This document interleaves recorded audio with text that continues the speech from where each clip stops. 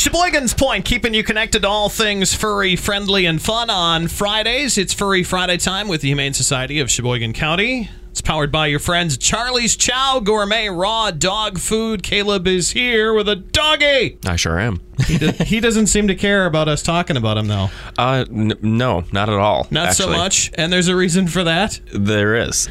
So our featured pet of the week is a canine friend, and his name is Zeus.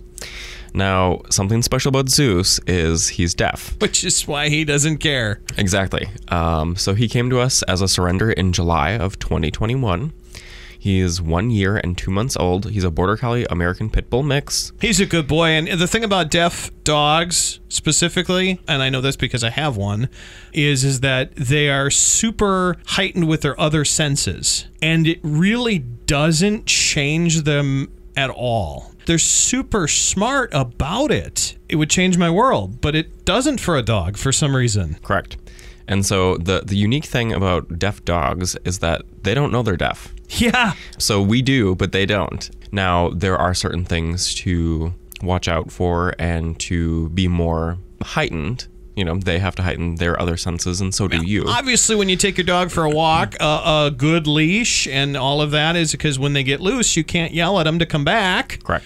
And when they get into stuff in the yard or whatever, in your house or whatever, it's very hard to say, hey, stop it, don't do that, because they don't know. You have to go over to them. Now, it's still really important to speak to them. Yeah. Oh, yeah. Because so much of what they interpret is part of our body language. Mm-hmm. It's still important to just communicate like you would normally. And Zeus has got it figured out. Absolutely. So he can startle easily sometimes. Yeah.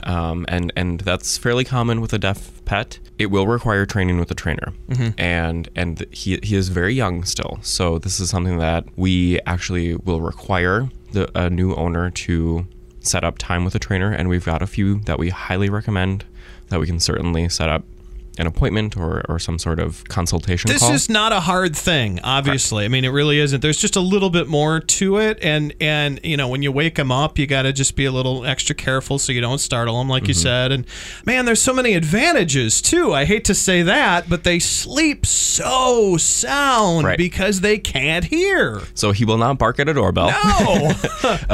And it's funny to walk through the shelter, and as all of the other dogs are barking, he will be sound asleep. He's the one sleeping. Yeah, that's how you can tell where the deaf dog is. So it will require training with a trainer, and that's more so training for you to understand how to interact with Zeus. That's usually what it is. It's training for the human. It's not so much for the animal. The animals are so resilient; they figure out stuff so much faster than humans do. So we do recommend that Zeus would go to a home with no children, just because he is still kind of experiencing what it's like to be a dog that is deaf, and that can come with some challenges that, you know, adults are a little bit more equipped to handle. But he's totally okay with cats. Yeah, okay, and he's a good boy. And dogs are a bit tricky. All right. But we got to find a home for Zeus. Yes. And he's been at the shelter, like I said, since July. So it's going to take that special someone. Last week, we adopted out 22 cats, 4 dogs, and 2 ferrets. You guys are crazy with your numbers like that. And it's crazy to think that with the amount that we're adopting out, how many are coming in still. Yeah. So in the last 2 weeks, we have had about 100 animals surrendered to us. So there is no shortage of them coming in. So we're still making sure that we're, you know, finding them all different homes and the right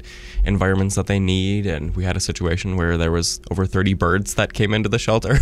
So in instances like that, we do work with other local rescues that are more equipped and better able to find those pets' homes. Make one phone call to Heather over at Lars. Correct. How do we get more information, Caleb? Absolutely. You can visit our shelter, and it's open Monday, Tuesday, Thursday, Friday from noon to 6, Saturdays noon to 4. You can find more information on our website, which is adoptsheboygancounty.org, and our phone number is 920-458-2012. And poor Zeus, I wish he could hear all of the fantastic things we're saying about him, but he's in need of a forever home, and that's why we're here to help. It's Furry Friday, and it's powered by your friends at Charlie's Chow Gourmet Raw Dog Food.